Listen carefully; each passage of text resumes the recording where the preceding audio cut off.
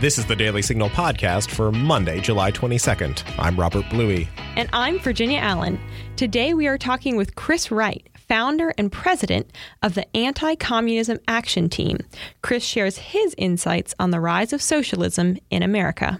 We also have Genevieve Wood's commentary on the differences between progressivism and conservatism. Plus, we will read your letters to the editor, and Virginia has a good news story about a high school football coach who has captured the attention of the nation.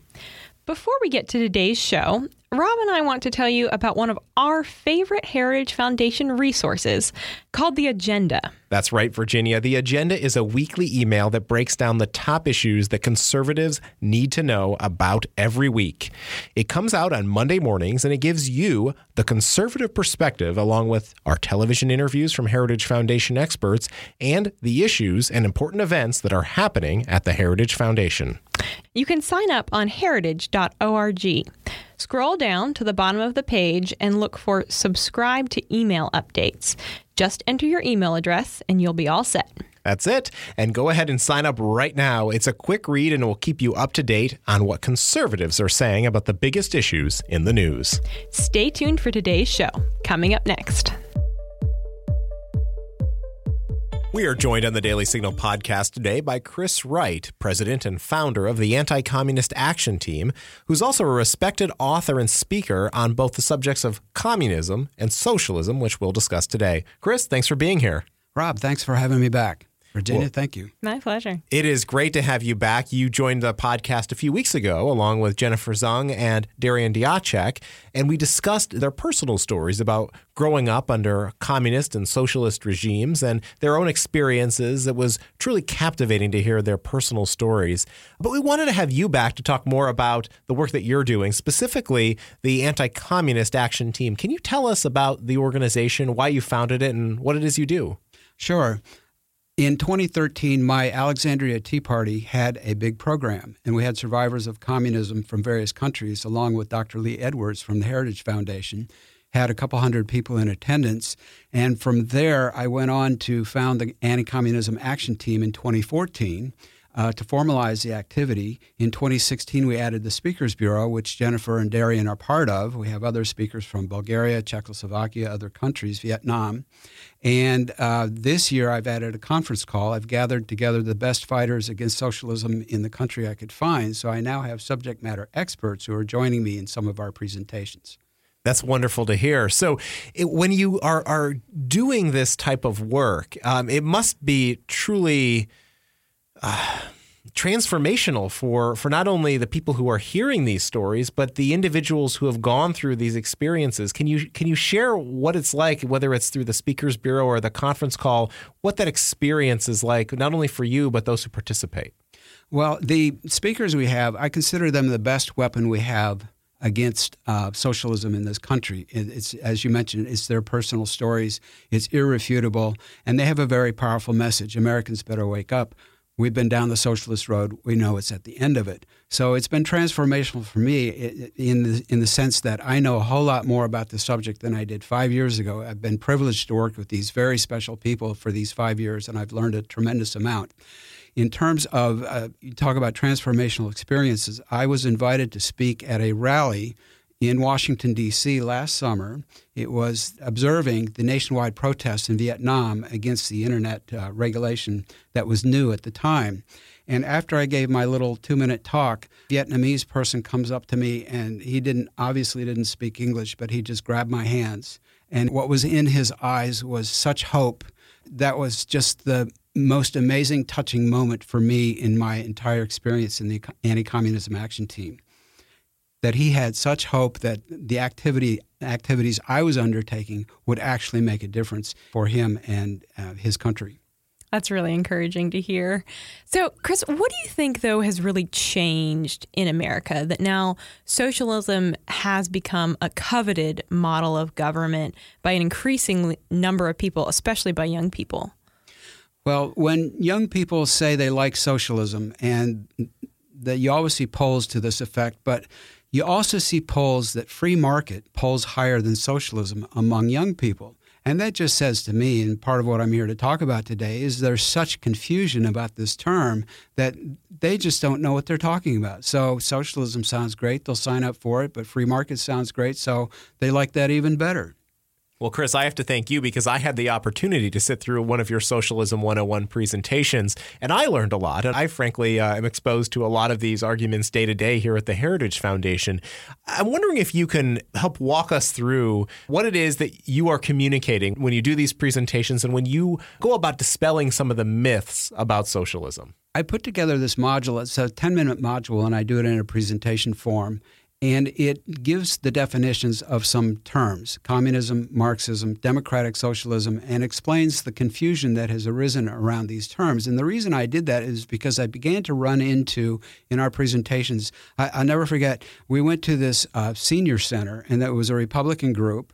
And after we did our thing, and I had a couple of speakers there, and we did our thing, and this man stands up. He's a Republican. He's all mad. He says, "I like socialism. I want my socialism. Don't mess with my socialism." And what he meant was his Social Security. So people throw these terms around in all sorts of ways, and it's just very confusing. For example, when you had Jennifer and Darian, you did the podcast. I read through the first 98 comments that appeared within the first couple of days of that, and the confusion was evident all through the comments. One person said, "Fascism is the communism of the right." Well, that's a new one on me. I'd never heard that one before. Another one person said, "There's no such thing as a capitalist country or a socialist country. Everybody has a mixed economy." Well, that's true, but it's useless. That makes it sound like there's no difference between Venezuela and the United States. But I'll tell you one very clear difference. When you go to Venezuela, the grocery stores, the shelves are empty. Here, you go to the grocery store, and there's more items on the shelf than you can count. So there's clearly a difference between capitalism and socialism. Chris, let's talk about some of those definitions because you have talked about Marxist theory and how he goes from feudalism to capitalism to socialism to communism. Can you walk us through that, just so our listeners understand how they are connected? Sure. He laid out this theory that was based on iron laws, supposed iron laws of history, economic determinism. And these phases, one would follow one to the other, and it always involved a dominant class that was replaced by the next dominant class. So the aristocracy was replaced by the bourgeoisie of capitalism. And then you get to socialism, which is, the textbook definition is the common ownership of the means of production. Well, what do I mean by that? I mean farms and factories and land. It's all held by their government or held in common, however you prefer to put it. And then the last phase is communism, where there's no more dominant class. He co-wrote the Communist Manifesto in 1848 with Friedrich Engels, advocating the abolition of private property and thereby ushering in a classless society. Okay, no more dominant class. So the state is just a superstructure riding on top of economics. If you don't have a dominant economic class anymore, then what you've got is a situation where you don't need the state at all. And so the state withers away. Well, I first heard this when I was 16. I thought it was a bunch of malarkey then. Here it is almost 50 years later. It's still malarkey. It's never happened anywhere. It's a fantasy. It's a bedtime story. It's not ever going to happen. Yeah. Well, Chris, one of the most common arguments for socialism is that, the Scandinavian countries are essentially socialist and things seem to be going pretty well for them. So why wouldn't it work for us? What's your response to that argument? The response is that the Scandinavian countries are not democratic socialist countries. The proper term for what they've got is social democracy. It may sound like just word salad, but there's a very key difference. In the Scandinavian countries, they have society leveling levels of taxation, high taxation, and then cradle-to-grave redistribution. And the term for that is social democracy.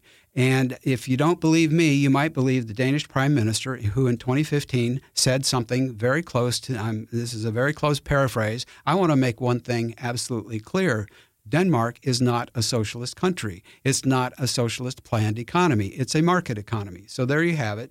And that's what they've got in Scandinavia. They've got social democracies, and they're happy. This part's interesting. When they did the University of Michigan professor who did the first survey about the happiest countries on earth and ranked Denmark at the top or near the top, I'm forgetting because it's been some years now, but he said, and this is the part that people forget, they think, okay, well, it's socialist, so that's why they're all so happy there. They get cradle-to-grave redistribution. He said, no. In his first work on this, he said, the people in Denmark are happy because they're free. Ah, what a difference. I'm glad you mentioned that word freedom, because I think that comes into a play when we're talking about socialism. And one of the things that we do at the Heritage Foundation is publish the Index of Economic Freedom each year. In fact, Denmark falls 2 spaces behind the United States. The United States economic freedom is 76.8. and Denmark's is 76.7. So in many respects, that argument just fades away. As you said, Denmark's own people have debunked some of the things that we hear from American politicians. But I want to ask you a question about this, because we have a situation where college campuses, even maybe younger children, are learning from professors and others who clearly embrace the principles of socialism and are talking to them about what they view as the benefits of this system. If you're a parent and you're listening to this podcast, what is it that you would tell them if their son or daughter were to come back home from college and say all of a sudden that they embrace socialism and that's the approach that they'd like to see in America? I'd probably say, why am I paying for this? One of our speakers put together a presentation called How Not to Raise Communists, and it begins with basic concepts like individual responsibility versus group rights and that sort of thing. So another thing I would say as a parent, to advise parents is sign up for our presentation on how not to raise communists. That's great advice. That is encourage our listeners to do that. You know, one of the things that we heard from Jennifer and Darian on the Daily Signal podcast when they joined us were some of the totalitarian abuses that these countries experience, particularly the communist countries that they've witnessed firsthand, China in particular for Jennifer, and told such a moving story. Can you talk about that aspect of it and how we tend to not only lose our freedom, but we tend to see these human rights abuses more prolific in communist or socialist-leaning countries? We have one speaker. He's a lecturer at Liberty University, and he says, forget all this ideology stuff. Socialism isn't about ideology. Communism, Marxism, it's not about ideas. It's all about thuggery and gangsterism, and that's the essence of it, and that's the way we should frame it. And so what these systems do is the worst thugs rise to the top. These are inherently corrupting systems, as Darian laid out a couple of weeks ago on the podcast. People have to make their quotas in the production system, and they'll do it any way they can, even if it's under the table. These are inherently corrupting systems. Another one of our speakers is from Czechoslovakia, and I'll never forget this. This is why I've been so enriched by meeting and working with these people for the last 5 or 6 years. That person says, if you're not in communist Czechoslovakia, if you're not stealing from the state, you are robbing from your own family. That's how inherently corrupting a socialist system is. Wow. And for those listening who would like to get involved with the Anti-Communism Action Team and follow your work, how can they do that? Sure. We have a website. It's called spiderandthefly.com with dashes between the words, spider dash, etc. We have a mailing address, mail@spiderandthefly.com, again with dashes between the words. We have a weekly news roundup. This will give you a fresh ammunition every week with which to fight socialism. That's where I learned about social credit 2 years before anybody else I know was talking about it, the social credit monitoring system in China. It's also where I learned how Nepal, which is under an elected communist government, is going the way of all communism in terms of shutting down free press, concentrating power in the office of the leader of the country, weaponizing the intelligence agencies. And so we have that. We have the Speakers Bureau, and hoping that people will support us by finding us more speakers, more survivors of communism. We would welcome those. We would also welcome more venues to present our message. We've been in front of classrooms and groups. We've been on 4 college campuses so far this year, and we've been here at the Heritage Foundation presenting to your interns. Do you want to tell our listeners about the meaning of The Spider and the Fly? Sure. That's a poem from about 100 years ago. And the spider is trying to catch the fly, but it has to seduce the fly and trick the fly. So the spider, every refrain ends, "Come closer," the spider said to the fly, and finally the spider snatches the fly. And this, to me, is the essence of communism. It's so sweet sounding. It talks about social justice and equality and all these wonderful things. But in essence, like the lecturer at Liberty University says, the essence of it is gangsterism, and it snatches people and it takes their hopes and their dreams and their lives away, as we're witnessing now in Venezuela, where the store shelves are empty. And people, this is again the value of following the news. People go to the zoo and try to take the zoo animals so they have something to eat. Now, when's the last time you heard of that happening in the United States? Yeah, it is truly frightening. Chris, thank you so much for the work that you're doing. We encourage our listeners to check out your work and the Anti-Communism Action Team. It is great to have you back on the Daily Signal podcast. We hope you'll keep in touch. Wonderful. Thank you, Rob. Thank you, Virginia. Thank you. The Heritage Foundation's Genevieve Wood tackles a topic that we've heard a lot about lately, the key differences between conservatives and progressives. Take a listen. We hope you find it as helpful as we did to navigate today's political landscape. What's the difference between a conservative and a progressive? Here are 3 examples. Number 1, conservatives and progressives have different views about individuals and communities. Conservatives ask, what can I do for myself, my family, my community, and my fellow citizens? Progressives ask, what is unfair? What am I owed?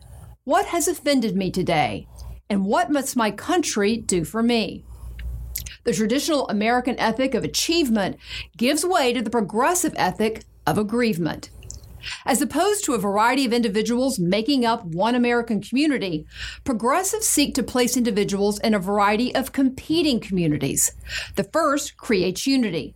The second, identity politics. Number 2, conservatives and progressives have different views about diversity and choice. For progressives, different ethnicities and gender identities are welcomed, but a variety of opinions and ideas are not.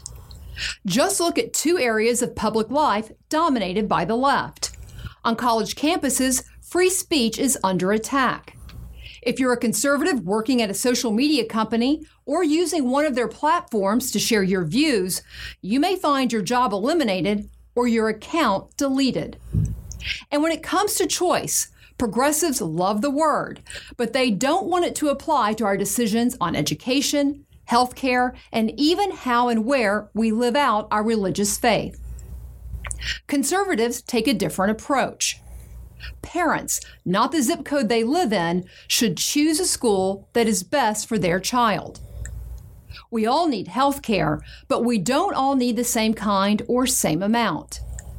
And while people should be free to live as they choose, no one should be forced to endorse or celebrate those choices if it violates their religious beliefs. Conservatives say people should have choices. Progressives say one political solution fits all. Number 3, conservatives and progressives have a different view of we the people. Whether it's the Second Amendment, immigration, or putting limits on abortion, if we the people don't pass laws progressives approve, they turn to judges, executive orders, and government bureaucrats behind closed doors to overturn the will of voters. Whatever one may think about the wisdom of hiking the minimum wage, banning plastic straws, or removing controversial historical monuments, conservatives believe voters closest to the issues should be the ones making such decisions for their communities, not lawmakers in Washington or a panel of judges 5 states away. To sum it up, conservatives believe in individual rights, not special rights. Conservatives believe in allowing Texas to be Texas and Vermont to be Vermont. And conservatives believe we, the people, can vote with our feet about where we want to live and under what laws we want to live under. Thanks for sending us your letters to the editor. Each Monday, we feature our favorites on this show and in the Morning Bell email newsletter. Virginia, who's up first? Adam writes in response to our recent interview with Catherine Engelbrecht of True the Vote. The story was called "This Conservative Group Fought IRS for Years. Now a court's given it a victory." Here's what Adam writes. I worked as an election monitor for 6 years, and I personally stopped voter fraud multiple times. A big part is simply saying to the potential fraudster that they can't do what they're attempting to do. When they push back, I simply told them the law. I literally stopped people from entering the voting booth with their elderly parents. I said you can tell them who to vote for outside the booth, but you can't enter the booth with them. Know the law and tell them the law. Election monitors do have the power to prevent voter fraud. Well, thank you, Adam, for your service and volunteer work in that regard. And in response to Fred Lucas's article, Trump Puts Limit on Asylum Claims at Border, Barb writes, I feel for the Border Patrol. The stress of dealing with all of the illegal immigrants, plus the biased media reports. It amazes me that there are some people who are okay with letting anyone into our beloved country. Congress should start doing its job and fix this. I hope this new limit on asylum claims works. Your letter could be featured on next week's show. Send an email to letters@dailysignal.com or leave a voicemail message at 202-608-6205. We enjoy bringing you a good news story to start your week. Virginia, over to you. Well, my colleague, Lauren Evans, and co-host of the wonderful podcast, Problematic Women, shared this story with me, and I thought it was just too good to not share with our listeners. Rob Mendez is the junior varsity football coach at Prospect High School near San Jose, California. But Mendez's coaching style is unique and innovative. It has to be, because he coaches his team from a wheelchair, having been born without arms or legs. He draws plays out with a pen in his mouth, plays that led his team to go 8-2 last season. ESPN recently recognized Mendez at the Excellence in Sports Performance Awards, the ESPYs. He was presented with a Perseverance Award in front of thousands of other professional athletes and coaches. It's honestly been hard for me to fathom receiving this award, to be recognized alongside heroes of mine like Coach Valvano, Stuart Scott, Jim Kelly, and so many others. But the reality is I am here. And if there's any message I want to give you guys tonight, it's to look at me and see how much passion I put into coaching and how far it's gotten me. When you dedicate yourself to something and open your mind to different possibilities and focus on what you can do instead of what you can't do, you really can go places in this world. Mendez's mantra has become, who says I can't? No one. And, watching him receive this award, there was hardly a dry eye in the audience. And as I was reading about Mendez and all he has had to overcome, I was sitting at my desk and I myself was trying not to cry because, it's so incredibly powerful to see his journey. Because we all know that we can do incredible things with hard work and determination. But I think the most powerful part of this story is that Mendez's life, a life spent without arms or legs, is being celebrated for its incredible value and purpose. And that is truly powerful. It certainly is, Virginia. Wow, what a powerful story this week. Thanks for sharing that. Yeah, thank you, Rob. Well, we're going to leave it there for today. The Daily Signal podcast comes to you from the Robert H. Bruce Radio Studio at the Heritage Foundation. You can find it on the Ricochet Audio Network, along with our other podcasts. All our shows can be found at dailysignal.com/podcasts. You can also subscribe on Apple Podcasts, Google Play, or your favorite podcast app. And be sure to listen every weekday by adding the Daily Signal podcast as part of your Alexa Flash briefing. If you like what you hear, please leave us a review or give us feedback. It means a lot to us and helps us spread the word to others. Be sure to follow us on Twitter at Daily Signal and Facebook.com/The Daily Signal News. Have a great week. The Daily Signal podcast is executive produced by Rob Bluey and Virginia Allen. Sound design by Lauren Evans and Thalia Rampersad. For more information, visit dailysignal.com.